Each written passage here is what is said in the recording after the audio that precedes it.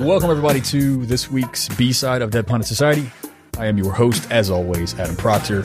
And this week, I am, if you haven't figured it out already, testing out a new format for the A and the B sides. The A side was initially launched on YouTube, although I have made an audio version available to that that's going to be going out to the subscribers on iTunes and wherever it is that you listen to your podcast. So I hope you all enjoyed that. It's a little bit shorter, and it's available in video format as well. So if you weren't aware of that or you didn't know it, check out the Dead Pundit Society YouTube channel, subscribe to that, and check out Renee and myself live in the flesh. You can see our mugs and everything. Tell us what you thought about it in the comments. I think it's entertaining, and we're going to be able to reach a lot more people on that YouTube platform. God knows the left needs a much stronger appearance on that platform, YouTube. The far right is kicking our asses, and it doesn't have to be that way. So we're going to do our best here at DPS to try to turn the tides. On today's B-side, joining us once again is Renee Rojas. Renee is an assistant professor at SUNY Binghamton. The A-side was a really interesting, fascinating chat, as always, about the current situation in Chile and some of the historical foundations going back to Allende's government and its overthrow by the Pinochet regime, the Chicago Boys, and all the rest of it that would follow. Renee, thanks so much for joining us once again for the B-side. It's my pleasure. I should say, if you want people to watch the YouTube video, you probably shouldn't advertise that my mug's going to be on it. If you tell them that they'll see my face, they'll rapidly run away.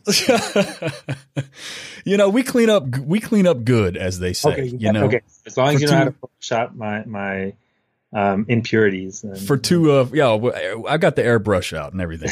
We'll take care of it. We got the filters and all that stuff. It's 2019. You can do that. So let's kick it off with one of the more interesting aspects, I think, that we sort of skirted for time constraint purposes for during the video portion, the A side, if you will.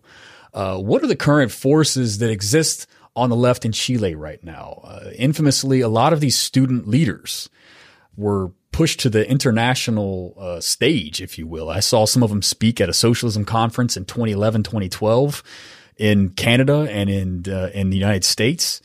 They were, received standing ovations. They were high-profile figures. Whatever came of them, and where are they now? Are they poised to take leadership over this movement? What's the state of the left right now? Yeah, it's a great question because, for the first time in decades, there is what I would consider a real, genuine left in Chile. Not the neoliberal, quote-unquote, center left, but a left that actually wants to carry out meaningful reforms, meaningful social reforms, and is interested in democratizing the state. So who are these folks? Or let me actually answer that by directly responding to your question. You said you saw some of these student leaders. Where are they now? The answer to that question is that those with the highest profiles are actually in Congress right now. They were elected to Congress first in 2013, and then another kind of batch of them in 2017.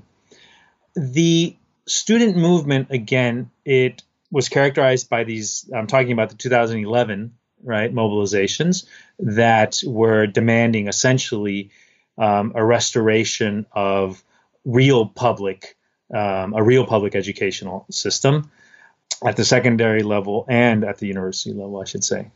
But those mass mobilizations, created a cadre of leaders, really capable organizers, really good politically, people with a lot of charisma.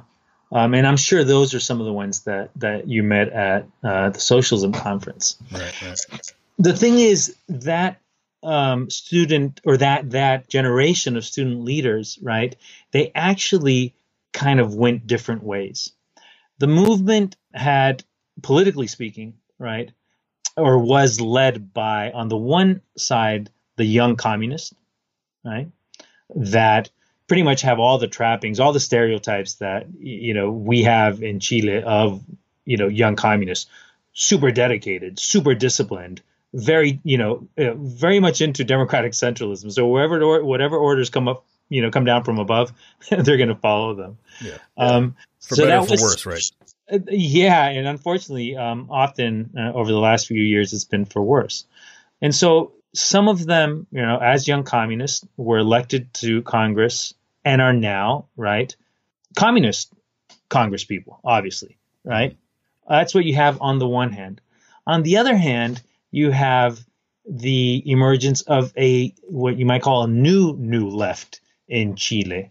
And these were folks who, for years, had battled it out in student politics, with the communists, but to the left of them, right?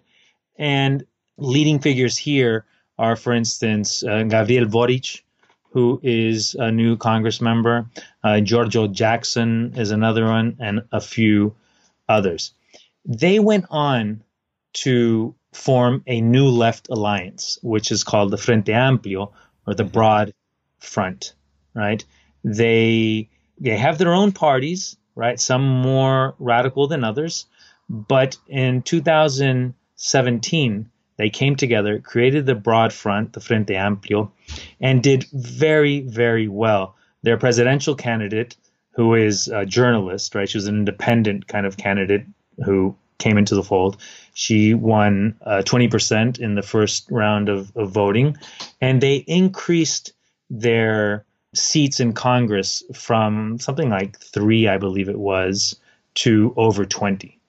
And so that's the Broad Front, and they're playing, and they're going to continue to play a significant role in left politics in Chile.